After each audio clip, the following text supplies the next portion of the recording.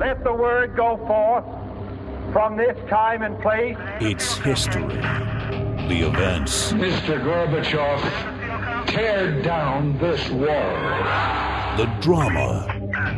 This will have life now. The figures. If we dig deep in our history and our doctrine, and remember that we are not descended from fearful men.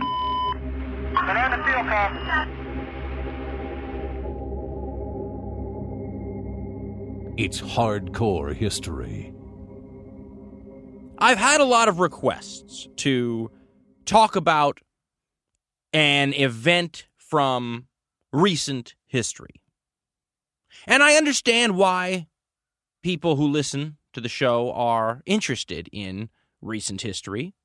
Makes perfect sense that if you understand how history sheds light on current events, it's only natural to want to talk about recent history because it's so much more obvious the connection that it has to today. And we've said on this show before that life is like being born into the middle of one of those television soap operas, isn't it? And without going back and figuring out how things got to the way they are today, it's hard to know why person A is sleeping with person B, or person C is mad at person D, or person E is having these flashbacks and amnesia, and why the heck is that, without going back and figuring out how we got to this place. And it sure is easier and more, in some ways, interesting to draw connections between recent history and current events, rather than trying to go back to, say, the Battle of Marathon in the ancient Greek and Persian wars, and trying to tie together that connection with today's current events, although it is just as connected.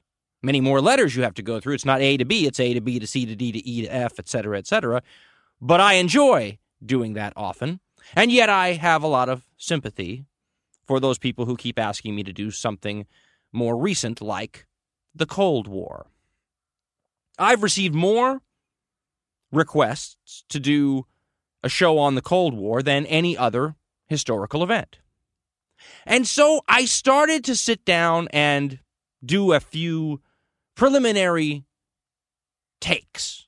You know what a take is? A take is a try at recording a piece on the Cold War. And I ran into all sorts of trouble. The first and probably most important piece of trouble I ran into was it couldn't help but become political. That's a constant problem with recent history, isn't it? One of the things that historians always say is that you need a certain amount of distance from historical events before they can be adequately examined and investigated. The passions of that era, whatever era we're talking about, have to cool for an educated analysis to be able to take place. And you can see that when you look at something like, the Punic Wars that the ancient Romans engaged in. We used that example not that long ago, didn't we, in one of the shows? Where the passions of that era don't mean anything today. The fact that the Romans were probably appalled and angry that the Celtic peoples near Italy rose up and joined Hannibal, the enemy, whose stated goal was to destroy Rome, I imagine that was a passionate occurrence, something that drove people to anger, but not anymore. And most historians would consider that to be a good thing. This allows us to see things as they really are, as opposed to seeing them through the blinders and the prisms and the colors and the shades that people who actually lived through the event had to contend with. And for the most part, I agree with that.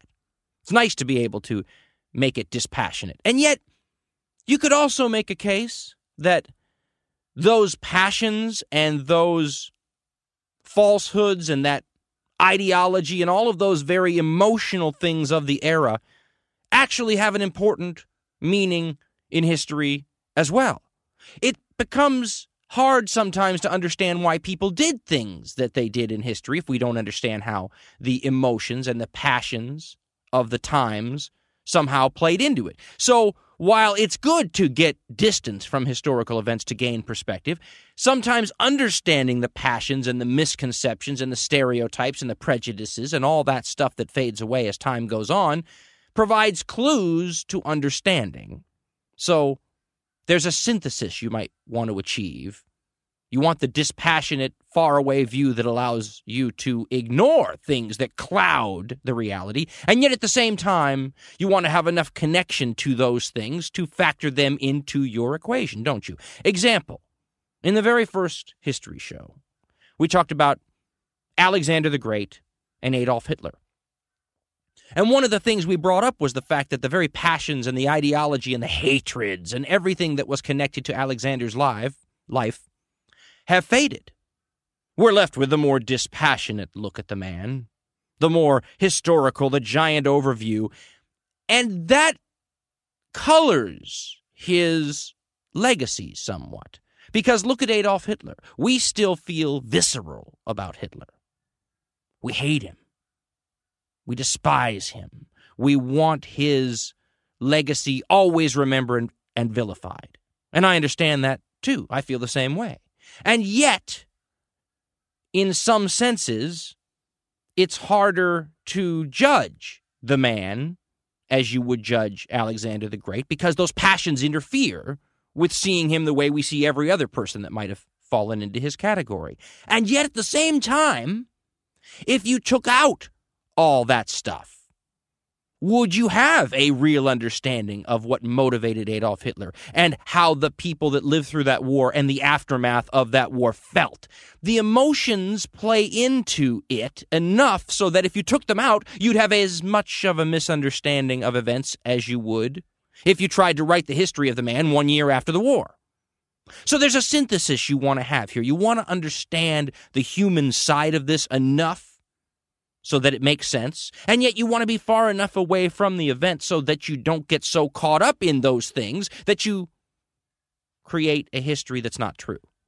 And so to get back to these requests I've had to do a show on the Cold War, I sat down and started to do some preliminary recordings on it, and it was unavoidable that they became somewhat political.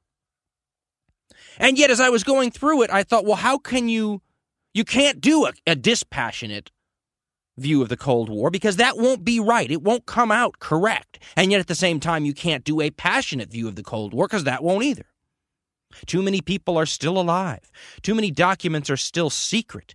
The ramifications of what we went through are still too political. And the parties that are involved with American politics today still have enough responsibility for what went on in the Cold War so that it's very difficult to do a dispassionate historical analysis of it. So I sat down and tried to do it 3 or 4 different ways. And every single time the program got political, more political than I wanted to get. And I thought, well, maybe I just won't do the Cold War. Maybe we'll just stick to things that predate the Cold War. You know, World War II and before is our area of operations, and we just don't go any later than that. But to me, that seemed kind of like a cop-out as well. So I thought, well, you know, at the risk of getting too political, we will try this, and I hope you will cut me some slack. And then I sat down once I took the political side out of it, you know, got all my notes in front of me, all of my research documents, had all these things I wanted to bring up and talk about. Another thing became quickly apparent. Shouldn't be surprising to any of you. How do you cover a 40-plus year-long conflict in a short program like this? You wouldn't be able to cover the First or Second World Wars in a program like this, and they lasted 4 and 6 years respectively. How are you going to cover something that lasted 40-plus years? So the answer to that is obvious. You have to pick an angle. You have to pick something about that conflict and focus on that. And so I started to do that. And even that became difficult because, of course, it all bleeds together, doesn't it? One thing leads to another, which leads to another, and all of a sudden you're on this meandering route around the Cold War. And I thought, well, if I can't do it any other way, maybe that's the way to do it. And I'm sure that many traditional historians will wince when I try to do a program like Meandering Through the Cold War. Maybe we'll just call it that. Or Cold War Musings, Thoughts About the Cold War. And yet, this program isn't designed to necessarily teach you narrative history. This is a show for people who like history already. We're talking about history at the water cooler. We're a talk show about history. So if we leave you with many things unsaid, I hope you understand that that's the way we view the mission of this show. I mean, first of all, what is the Cold War? Let's just try to determine when you would start a conversation on that. If you're going to meander through the Cold War, at what point do you start your journey? Because there are all sorts of dates that people have tried to establish as the starting point of this conflict we call the Cold War. Now, before we even go there, I would like to make the case that I consider this to be the most transformative event in American history. Once again, I'm probably in a very, very small minority to say that. A lot of people will say the Civil War was the most transformative event in American history, or the Second World War, or the Revolution, or any number of other things. But to me, meandering through the Cold War is important, and the reason that I decided to do the Cold War, even though it's a topic that gets us into all kinds of eddies and currents I'd rather not go into, is that you can't understand today without understanding the Cold War, and nothing has changed the world in a long, long time as the Cold War, and nothing has changed America ever, in my mind, as much as the Cold War. And again, this shouldn't be surprising, should it? Wars are transformative by their very nature. Just look at how much the United States changed between 1941 and 1945 during our involvement in the Second World War. You realize that wars are like giving societies steroids. Everything happens faster. Everything is more streamlined. The government, which normally takes a long time to get anything done, all of a sudden gets things done real quick. The pressure cooker environment that a war creates has a way of transforming nations, and always has. The fact that the Cold War lasted 40 years is what makes it so, in my mind, transformative for us. In the same way that the Punic Wars, which lasted a very long time, were so transformative for Rome, and there's about a gazillion other examples out there. So where would you start your little long and winding road through the musings of the Cold War if you were going to? Well, 1947 is a date that is traditionally given for the start of the Cold War, because that's when it became apparent that the United States and the West, which in some sense were the same thing after the Second World War, because for a while there was no West except for the United States. Let's remember this, that when the Second World War ended, the United States was probably, you could argue this point, probably the most powerful nation in the world, probably the most powerful nation compared to all the rest of the world put together. If you talk about economics or military power or prosperity. See, that's the part that people forget. The whole world was destroyed, basically. The whole world was rebuilding, and the U.S. had so much spare stuff that we were shipping food and products and personnel everywhere. And are obtainable only from abroad. Greece must have help to import the goods necessary to restore internal order and security, so essential for economic and political recovery. The Greek government has also asked for the assistance of experienced American administrators, economists, and technicians to ensure that the financial and other aid given to Greece shall be used effectively in creating a stable and self-sustaining economy and in improving its public administration. The very existence of the Greek state is today threatened by the... We weren't just not damaged by the war. We came out of the war better than we went into it. Everybody else came out worse. Now, The Soviet Union, which was what Russia was called back then, came out of it next best to us, I guess you could say. And only really in one category. What the Soviet Union had been able to do was build up a very, very large military.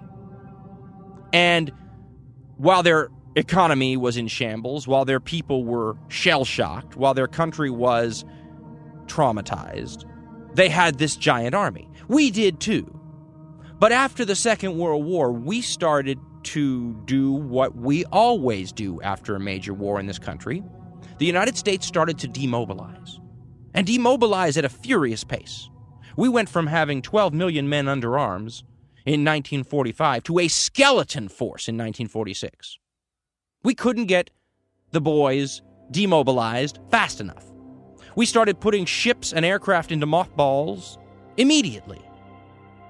We were ready for the war to be over and for us to return to the phrase that came out of the First World War, normalcy. Everybody just wanted the war to be behind them. Thank God it's over. Let's just go back to life the way it was. Problem was the world had been transformed. And one of the transformations was the Red Army. That's what the Soviet Union's military was called. And the Red Army was no longer in the Soviet Union. The Red Army was in Central Europe. The Red Army had taken the whole eastern part of Germany.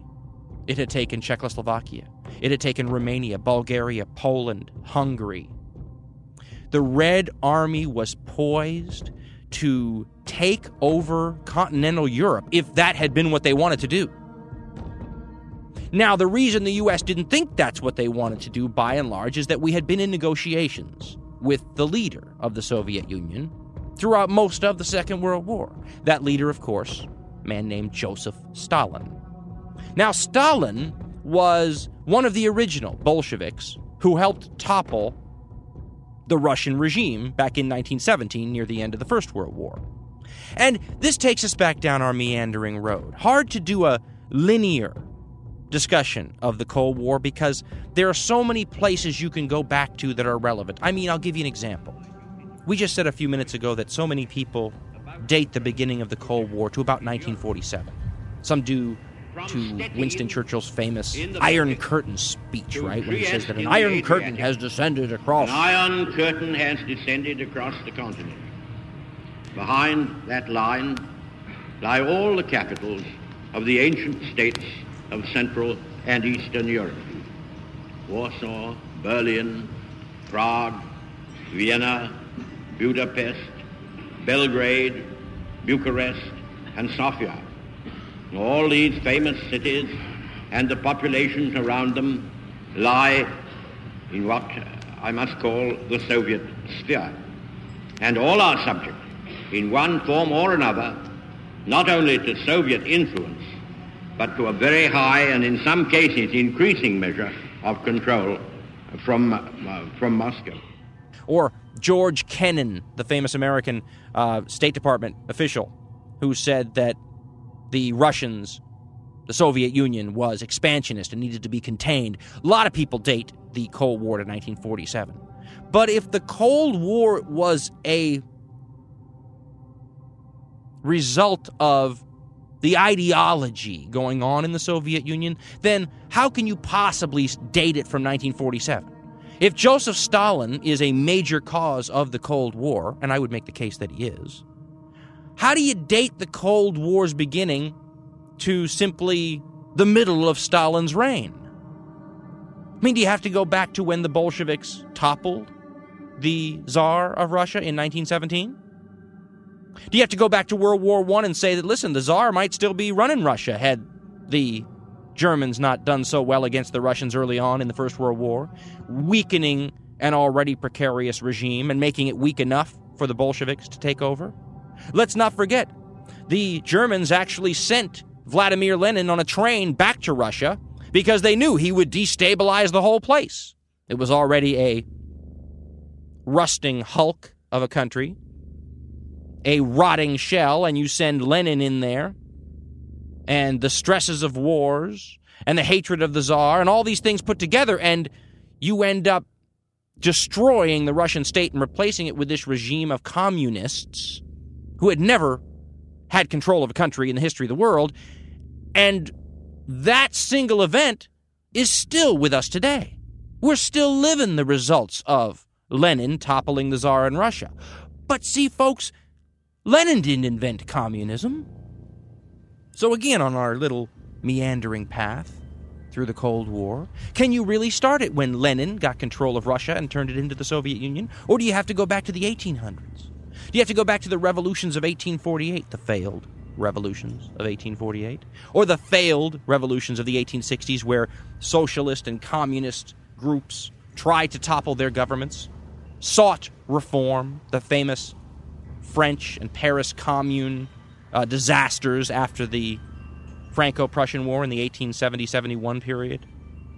And do you have to go back to the guys who wrote the first communist writings, Karl Marx and Friedrich Engels in the 1800s? Is there a better example, by the way, ladies and gentlemen, of the idea that the pen is mightier than the sword, than the writings of those two guys? The Communist Manifesto and Das Kapital, a couple of people writing a book and publishing it, leads to the world we have today. Those guys don't write that book, and how different the world would be, right? There wouldn't be a Cold War if those guys didn't write the things they wrote. And they didn't spring from a vacuum. The wonderful thing about history is that everything is connected to everything else, and we all stand on the shoulders of those who came before. And Marx and Engels were writing about something called the dialectic, played a large role in their thinking. Well, the dialectic comes from a German philosopher named George Friedrich Wilhelm Hegel, who was writing around the early 1800s, maybe even as far back as, the late American Revolution period. So these things go way back. I mean, the French Revolution itself has often been called the spark of Bolshevism. That's the, 1780s and 90s, folks. So this story of the Cold War is a story about the culmination of revolutionary ideals that, some people take it all the way back to Magna Carta with King John Lackland in England and his barons in medieval times. But I think it's fair to say that the French Revolution was the momentous event that changed thinking. The thinking culminated in philosophers like Hegel, who culminated in philosophers like Marx and Engels, who culminated in an ideology that in the transformative 1800s during the Industrial Revolution took hold, wasn't able to break through. Revolutions failed in the 1840s and the 1860s and the 1870s. But in 1917, under the stresses of the First World War, that ideology finally got power in one country, Russia. And if you read Marx and Engels, they never thought it would ever take hold in a place like Russia. Their whole idea was that the Industrial Revolution and the changes in workers and managers was going to be a stage in industrial development that followed industrialization. So in Marx and Engels' mind, the states that would go communist first were the most developed. England, Germany, France, these were going to be the places that embraced communism as the people who founded the idea believed. What ended up happening was just the opposite. The places that ended up embracing communism were the places that were more backward, industrially speaking.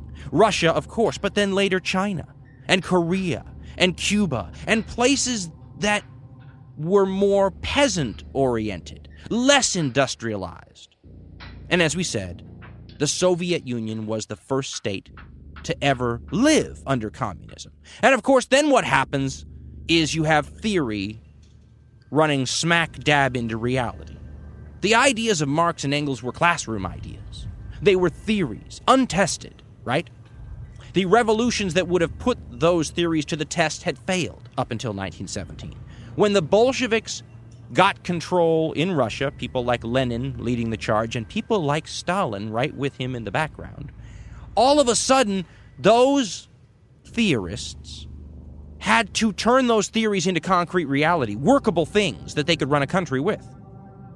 And maybe you could make a case that part of the roots of the Cold War, at least from the other side, come from how the West reacted to the 1917 revolution. The West was obviously busy with the First World War when the Russian state fell. But very quickly afterwards, 1918, the war ended, and I don't even know if it was 1919, certainly by 1919, but even in 1918, the efforts were underway to overturn the Russian Revolution.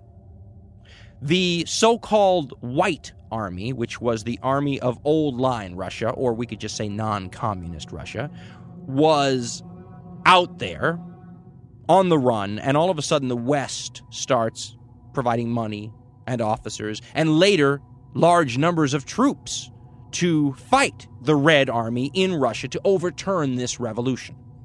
1919 was a big year for counter-revolution. The United States, the British, the French, all had troops fighting on Russian soil to topple the communists. Leon Trotsky, another one of these guys who was the hardcore of the Russian Revolution people, formed the Red Army and was fighting these White Army troops and allies who were trying to overturn the revolution. And the communists in the Soviet Union never forgot that the West tried to topple them initially.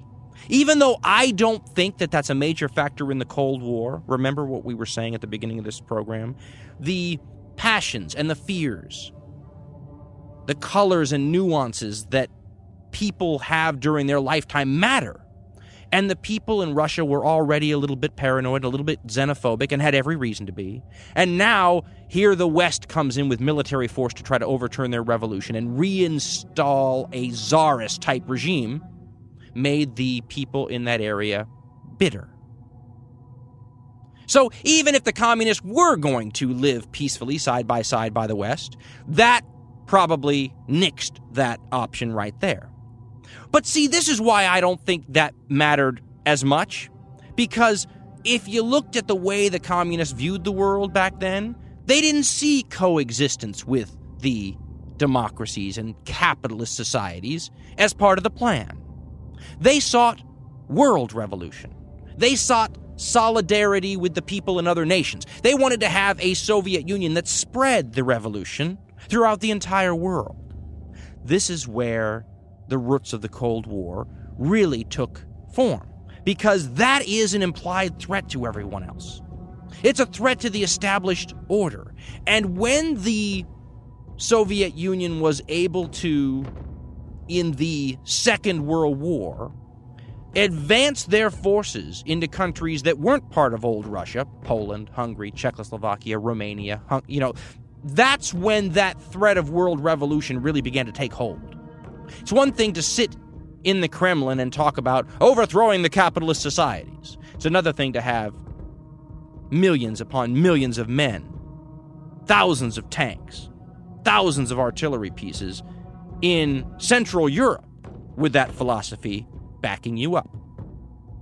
Now, by this time, Joseph Stalin has eliminated all the other communist leadership opposition he ever faced. Lenin had died. Trotsky was assassinated by secret agents of Joseph Stalin in 1940 in Mexico, in exile. So Stalin was now running the show all by himself. And to me, if you wanted to put your finger on somebody to blame for the Cold War, it has to be Joseph Stalin. Now, this is not necessarily a popular viewpoint among historians. Many revisionist historians like to point out things like economic factors, capitalistic competition. There's a lot of theories. And the great man theory of history has been challenged for a long time. It's the old way of looking at things, many historians will say. But I'm kind of a traditionalist when it comes to history. I believe in the great man theory of history. I think it's connected to forces and movements and economics and all these other things as well, ideologies, emotion. I like to bring emotion into it a lot. But at the same time, I always look at the way human beings make up the wild cards in history. I mean, if there's no Alexander the Great, history's different. You can talk all day long about forces and trends and strains, but without Alexander, history's different. Without Julius Caesar, history's different. Without Adolf Hitler, history's very different. And without Joseph Stalin, I don't think you have a Cold War. You can talk about all the economic theories you want. Without that man and his personality in charge of the Soviet Union, I'm not sure there is a Cold War. And if there's no Cold War, the U.S. is a very different place. The West is a very different place. The world is a totally different place. Which brings us up, as we meander, to the real Cold War, which began after the Second World War. The last few conferences held by the Allied powers at the near end of the Second World War was where the post-World War II world had been laid out. Roosevelt, Churchill, Stalin, oftentimes Chiang Kai-shek from China and Charles de Gaulle from France, would be brought into these conferences, the most famous of which is Yalta, and discuss, okay, once Germany's defeated, how are we going to do this? How are we going to do that? Yalta, by the way, a lot of American conservatives have always pointed out that, that's where Europe got sold down the river. This is where some of the political side of the Cold War that bothered me so much comes into things. People start blaming parties and individuals for what ended up happening in the 50s, 60s, 70s, and 80s. The common line about China after it went communist was, who lost China? And it's a blame game. So those sorts of things incline me to not talk so much about the Cold War. Well, Franklin Roosevelt took a lot of flack by some historians for what he didn't do at Yalta. And what he didn't do at Yalta was put anything into place that would hold Joseph Stalin accountable for his agreements. Because what Stalin did was play Roosevelt like a violin. And Roosevelt was in no position to resist it. He was a very sick man. He would die soon afterwards. But he was also, like many American presidents, a huge optimist. He believed things would work out for the better. And when they had these discussions at Yalta, he often took Joseph Stalin at his word. Now, Churchill was a lot less trusting. But people felt like Winston Churchill was a little bit paranoid when it came to communism in general, and Russia specifically anyway. But the agreements that were made at Yalta were not kept by Joseph Stalin, who was an opportunist and who was going to push as far as he could before someone pushed back. When Roosevelt died and Harry Truman, the vice president, assumed office, the dynamic changed because Truman was not where Roosevelt was by the end of his life, trusting, looking forward with optimism to a post-Cold War world. Truman found out about the bomb only after becoming president. Many people say one of the reasons that the United States dropped those atomic bombs on Japan was not to finish the Second World War, but to help set the tone that would help prevent the Third World War by showing the Russians and Joseph Stalin exactly what we had, how far ahead of them we were, how if you didn't stick to your agreements at places like Yalta, this is what you might run into. Again, I don't believe that. I mean, maybe it's a side thing, but I think the reasons for dropping the bomb are much more conventional and less conspiratorial. Nevertheless, once again, we have to deal with the passions and the emotions, the finger pointing. All that stuff is part of recent history. The people who made these decisions, some of them are still alive today, and their sons and daughters certainly are, so it's still emotional. You will still run into World War II veterans of the Pacific that will claim that the dropping of the atomic bombs saved their lives because they didn't have to invade the Japanese mainland. So, once again, we run into politics. And the Cold War became a real problem for everyone in the world once the Russians acquired atomic weaponry. In 1949, they tested their first atomic device, which was years before the United States thought they would be able to. And this upped the ante, because now the Cold War became the most dangerous conflict in world history. And this is another reason that this whole era was so transformative, was because unlike all the wars that had ever happened in the history of the world, a war between these two Cold War adversaries, the West and the Communist bloc, could now destroy the entire world, or at least civilization as we knew it. Never in the history of the planet had the stakes been so high. And to me, that legitimizes many of the things that were done in the Cold War that I look at as negative. You can say, well, we never should have done this, and this was a bad thing for the country, and why on earth did anybody ever do that? I think you have to put yourself in the shoes of the people who were making decisions during the Cold War and realize what the stakes were like to them. And this is part of what I was discussing at the beginning of the show, about how, yes, you want to have some distance from events in order to gain perspective. But if you have too much distance, certain things start looking insane. The Cuban Missile Crisis, 150, 200 years from now, is going to look insane. Of this nature, last Tuesday morning at 9 a.m., I directed that our surveillance be stepped up. And having now confirmed and completed our evaluation of the evidence and our decision on a course of action, this government feels obliged to report this new crisis to you in fullest detail. The characteristic of these new missile sites indicate two distinct types of installations. Several of them include medium-range ballistic missiles capable of carrying a nuclear warhead for a distance of more than 1,000 nautical miles. Each of these missiles, in short, is capable of striking Washington, D.C., the Panama Canal, Cape Canaveral, Mexico City, or any other city in the southeastern part of the United States. But you had to have lived through it to understand how the emotions of maybe the world being destroyed plays into your decision-making. There were people in 1962, during that terrible week, when the Americans and Russians were facing each other eyeball to eyeball over the placement of Russian nuclear weapons in Cuba, that people thought they wouldn't wake up the next morning. Some of the Kennedy advisors have written that they left the White House late that night to go get a couple hours sleep before they came back to deal with the issue again, who wondered whether or not they'd be awake in the morning. Many of them were getting their families out of major cities. If you don't understand the pressure that the idea that not only might you and your family not be there in the morning, but the country that you love and grew up in might not be there in the morning, hard to understand some of the decisions that were taken in the Cold War if you don't realize how high the stakes were. Just look at how much we justify changes we make in this country today because of the 9/11 attacks and the threat of terrorism. Now magnify that 25,000 times.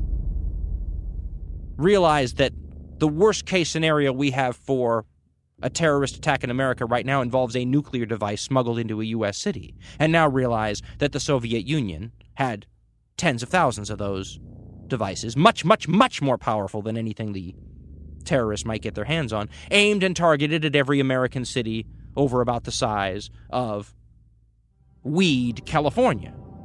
And you start to realize why people might have felt the pressure to make decisions that in hindsight look very bad. And this was my wake-up call growing up in the Cold War. I grew up at a time and in a family that were very patriotic and loved the ideals of the United States strongly.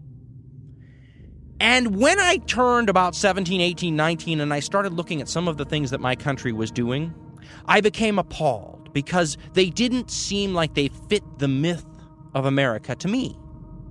I started studying some of the secret clandestine programs that our government was involved in. You can go look them up yourself. Programs like Project Artichoke, Project Bluebird, MK Ultra, all these secret things that our intelligence services were doing. You know, dosing our people with LSD, mind control, testing on human subjects. Things that, if you look at them in 200 or 300 years, will not make any sense at all. But if you realize that the people who were making the decisions to do these things thought that the world could be destroyed, I think you have to cut them a little slack. But as we meander through our discussion on the Cold War, while we cut those people some slack because of the times in which they lived, we need to remember that the difference between the way the United States was at the end of the Second World War, 1945, and the way it is today is night and day. And if you want to take it a little farther, the way we were in 1939, a few years before we got in the Second World War, and the way we are today is night and day. And not just because 65 or so years have passed. Because the United States, in a very broad sense, in a ideological sense, in a outlook toward the rest of the world, was rather similar from its founding all the way to the Second World War. We were an isolationist nation, to use the modern term. We didn't believe in getting involved in the rest of the world's conflicts. We wanted control of the Americas. We didn't want Europeans coming in here. That's what the whole Monroe Doctrine was about. But the kind of country we are now, sitting astride the world like a colossus, a huge military whose involvement is all over the world, that springs from the Cold War. That is not connected to the values that this country was founded upon. And I know that sounds accusatorial. It sounds like I'm saying that it was something bad that America did to become this giant power and sit astride the world like a colossus. But again, let's go back. In 1946, who was going to do it? You know, people talk about the Cold War being a non-shooting war. But they forget, if you don't have the Cold War, you don't have the Korean War. Sprang right from the Cold War. We lost 30 to 40,000 guys in the Korean War. You don't have the Cold War, you don't have Vietnam. Lost 40 or 50,000 guys in Vietnam. If you don't have the Cold War, you don't have the Russian invasion of Afghanistan in 1979, and our support for the Mujahideen, who happened to be involved with a guy named Osama bin Laden, and you don't have Al-Qaeda today.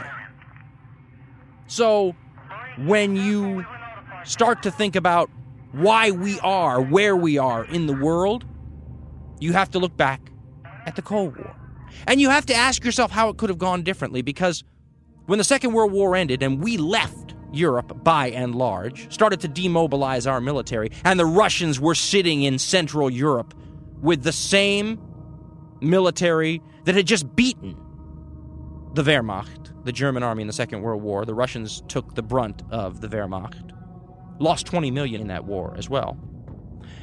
Who was going to prevent Stalin's Red Army from sweeping across Europe all the way to the Atlantic? There was no one else who could do that job. And you hear that from some American sectors even today, that the reason the United States is an empire now, and the reason that it's different than every other empire in the history of the world, they say, is because we're the only empire that didn't seek to become an empire. We became an empire by default. Now, I disagree with some of that, but what they're saying is that in 1946, who else was going to do it? And if we didn't do it, who'd be sitting in Paris today? The Cold War, in my opinion, is the most important event in U.S. history.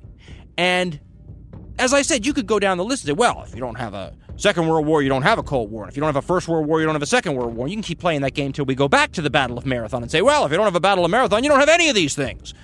But if you're going to put the finger of cause, I don't want to say blame. See, once you get to recent history, we say blame instead of cause. You want to put the finger of cause in this whole thing. I want to go back to my great man theory of history and say that it's Joseph Stalin. And there's a lot of historians who said it was Joseph Stalin at the time, and then in the 60s we got a lot of revisionist history that said, well, that's just, anger at the bad communist guys, and we're so fond of just pointing our finger at one man, whether it's Hitler or the Kaiser or Karl Marx or whoever else, and saying it's their fault. But, folks, the personality of the man at the top in these regimes that are run by one man, whether it's Adolf Hitler or whether it's Mussolini or whether it's Joseph Stalin, plays a big role in policy. And if the leader of a country is paranoid, the policies of a country can often be paranoid as well. And Stalin was paranoid. And for good reason. I mean, if you look at Joseph Stalin's life as a communist in a non-communist world, if he wasn't as paranoid as he was, he would never have made it to running his country. He was the survivor in a mafioso-style government where if he didn't kill his competitors, they'd have killed him. But when a guy like that ends up running a country, to expect him to be the kind of world leader that Roosevelt expected him to be during the Yalta Conference is naive, because the people's personality in those positions influences policy. And Joseph Stalin always assumed that the West was out to get him. And he had some evidence to point out, and he constantly made reference to how the West got involved in 1919 in trying to overthrow the Russian Revolution after the First World War ended, as we discussed earlier. Used that as an example of what the West really wanted to do to Russia, and how any agreements they made at Yalta or anywhere else couldn't be trusted, because you knew what they really wanted to do was to overthrow the Communist Revolution. So, in my mind, the people who were sending me notes saying, Dan, please talk about the Cold War, wanted to get a better perspective on today. And I would say that we are still living in the eddies of the Cold War. That the whole Middle East right now is shaking off their legacy of the Cold War, and we're dealing with that shaking off of the legacy. And new forces are coming in and filling the vacuums where old ideologies once stood. The Ba'ath Party in Syria, the Ba'ath Party in Iraq that Saddam Hussein led, those were Soviet-style parties, established in imitation of the Soviet Union's style. They weren't communists, but the Ba'ath were socialists. And the equipment in all these countries was Soviet. In Iraq, the majority of equipment we were knocking out in the first Iraq War was Soviet-made equipment. So you can see how the Cold War is still influencing everything we're doing. If there's no Cold War, we're not in Iraq today. And so to maybe sum up our meandering through the Cold War, and I mean, we didn't deal with the mutually assured destruction and the missiles. We didn't deal with so much of the specifics that you really have to understand the Cold War. But I would make the case that if we really wanted to do a bang-up job of that, then this whole show, every single episode for the next 100 could be devoted to the Cold War. And we still might not do anything but a slipshod job of it. But to understand where we are today, you do have to understand how we got here. And the most transformative event in American history, in my mind, is the 40-plus year-long war we fought with the Russians. Could not understand. I mean, can you find me a country in the history of the world that went through a 40-year-long war, cold or hot, and didn't come out of it a totally different place than they went into it? To me, the bigger question is, had there never been a Cold War? Had the U.S. been allowed to demobilize after the Second World War and stay demobilized, what would we be like today? If we didn't have to pass the National Security Act of 1947, which established the CIA, the Joint Chiefs of Staff, which created the intelligence apparatus that is so huge in America today, if you didn't have the threat of the whole world being destroyed because of the Cold War, would any of that have had to happen? And to me, that's the more fascinating question is, if you don't take that left turn at the Cold War, how's the world different? And I, to get back to the point, would make the case that had Joseph Stalin not been in charge of the Soviet Union, we might not have had to do any of those things.